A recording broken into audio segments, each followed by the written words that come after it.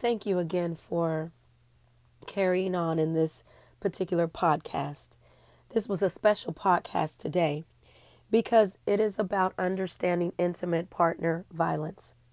And we went through what society has, the societal norms that can affect why women stay. We also talked about perceptions and the labels that are placed on women, whether they are blameworthy or just an unwilling participant in the abuse. And we talked about two really popular reasons of why women stay. And one of them is the hope for the future and the positive thinking. And the other is that learned helplessness. And we talked about ways to support a friend, or even if you yourself are in this type of relationship, by doing some research and finding out, not only recognizing that this is an abusive relationship, but what are the different layers of effects that happen as a result, because that is what you are fighting as you are trying to help someone. And then we talked about teenage dating violence and also college dating violence, and how research says that children that witness this in their home are likely or more likely to have relationships that are violent, whether it be in high school or whether it be in college. So I encourage you to just provide an environment that is loving and free from abuse, to talk to your children and your daughters and to make sure that they understand how valuable they are and what a true loving relationship looks like. And with respect to teenage daughters and even your college daughters, learn how to protect them. Seek out help from your law enforcement. Do some research. What do the numbers say? What does research say? How can you help your daughter?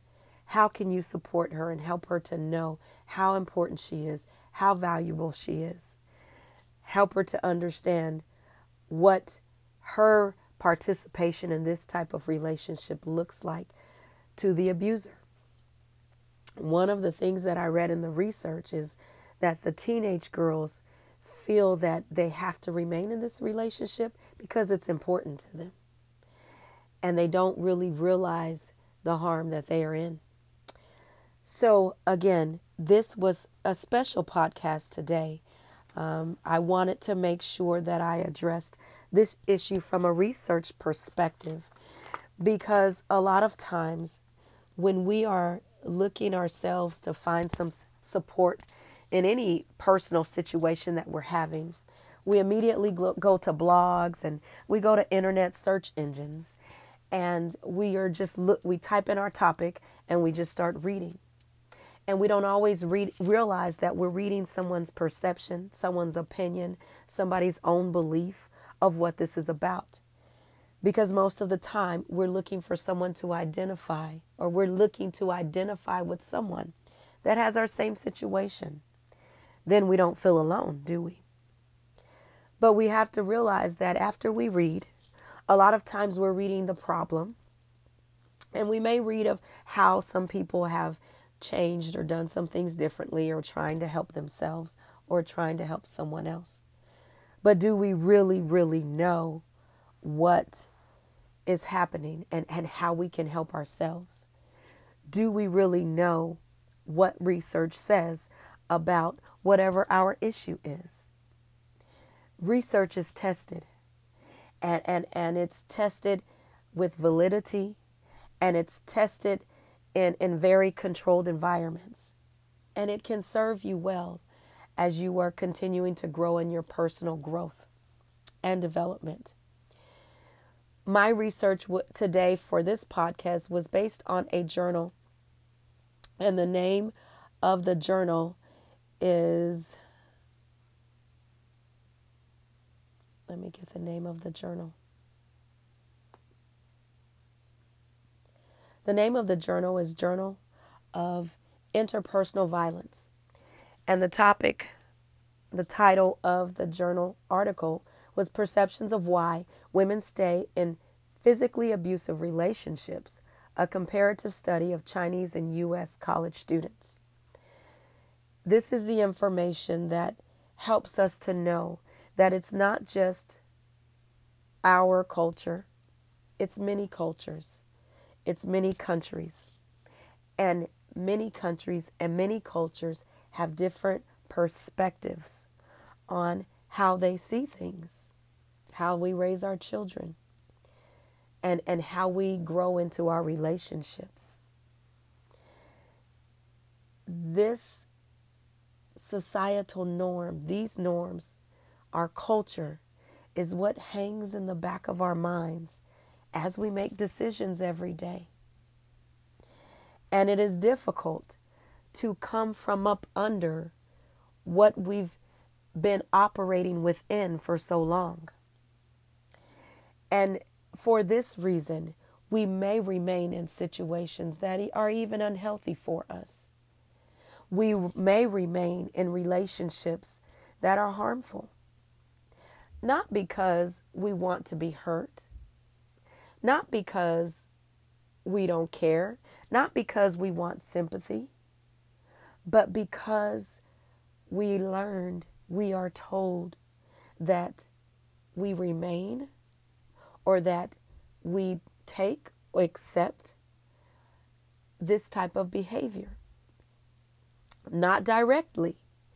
No one may ever come to you and say you should remain in an abusive relationship. But indirectly, our cultures, our society, our environment, our countries, our law enforcement, our organizations, our families, our friends may say indirectly, you are to remain in this type of relationship. And that is where we have to make a change and be different.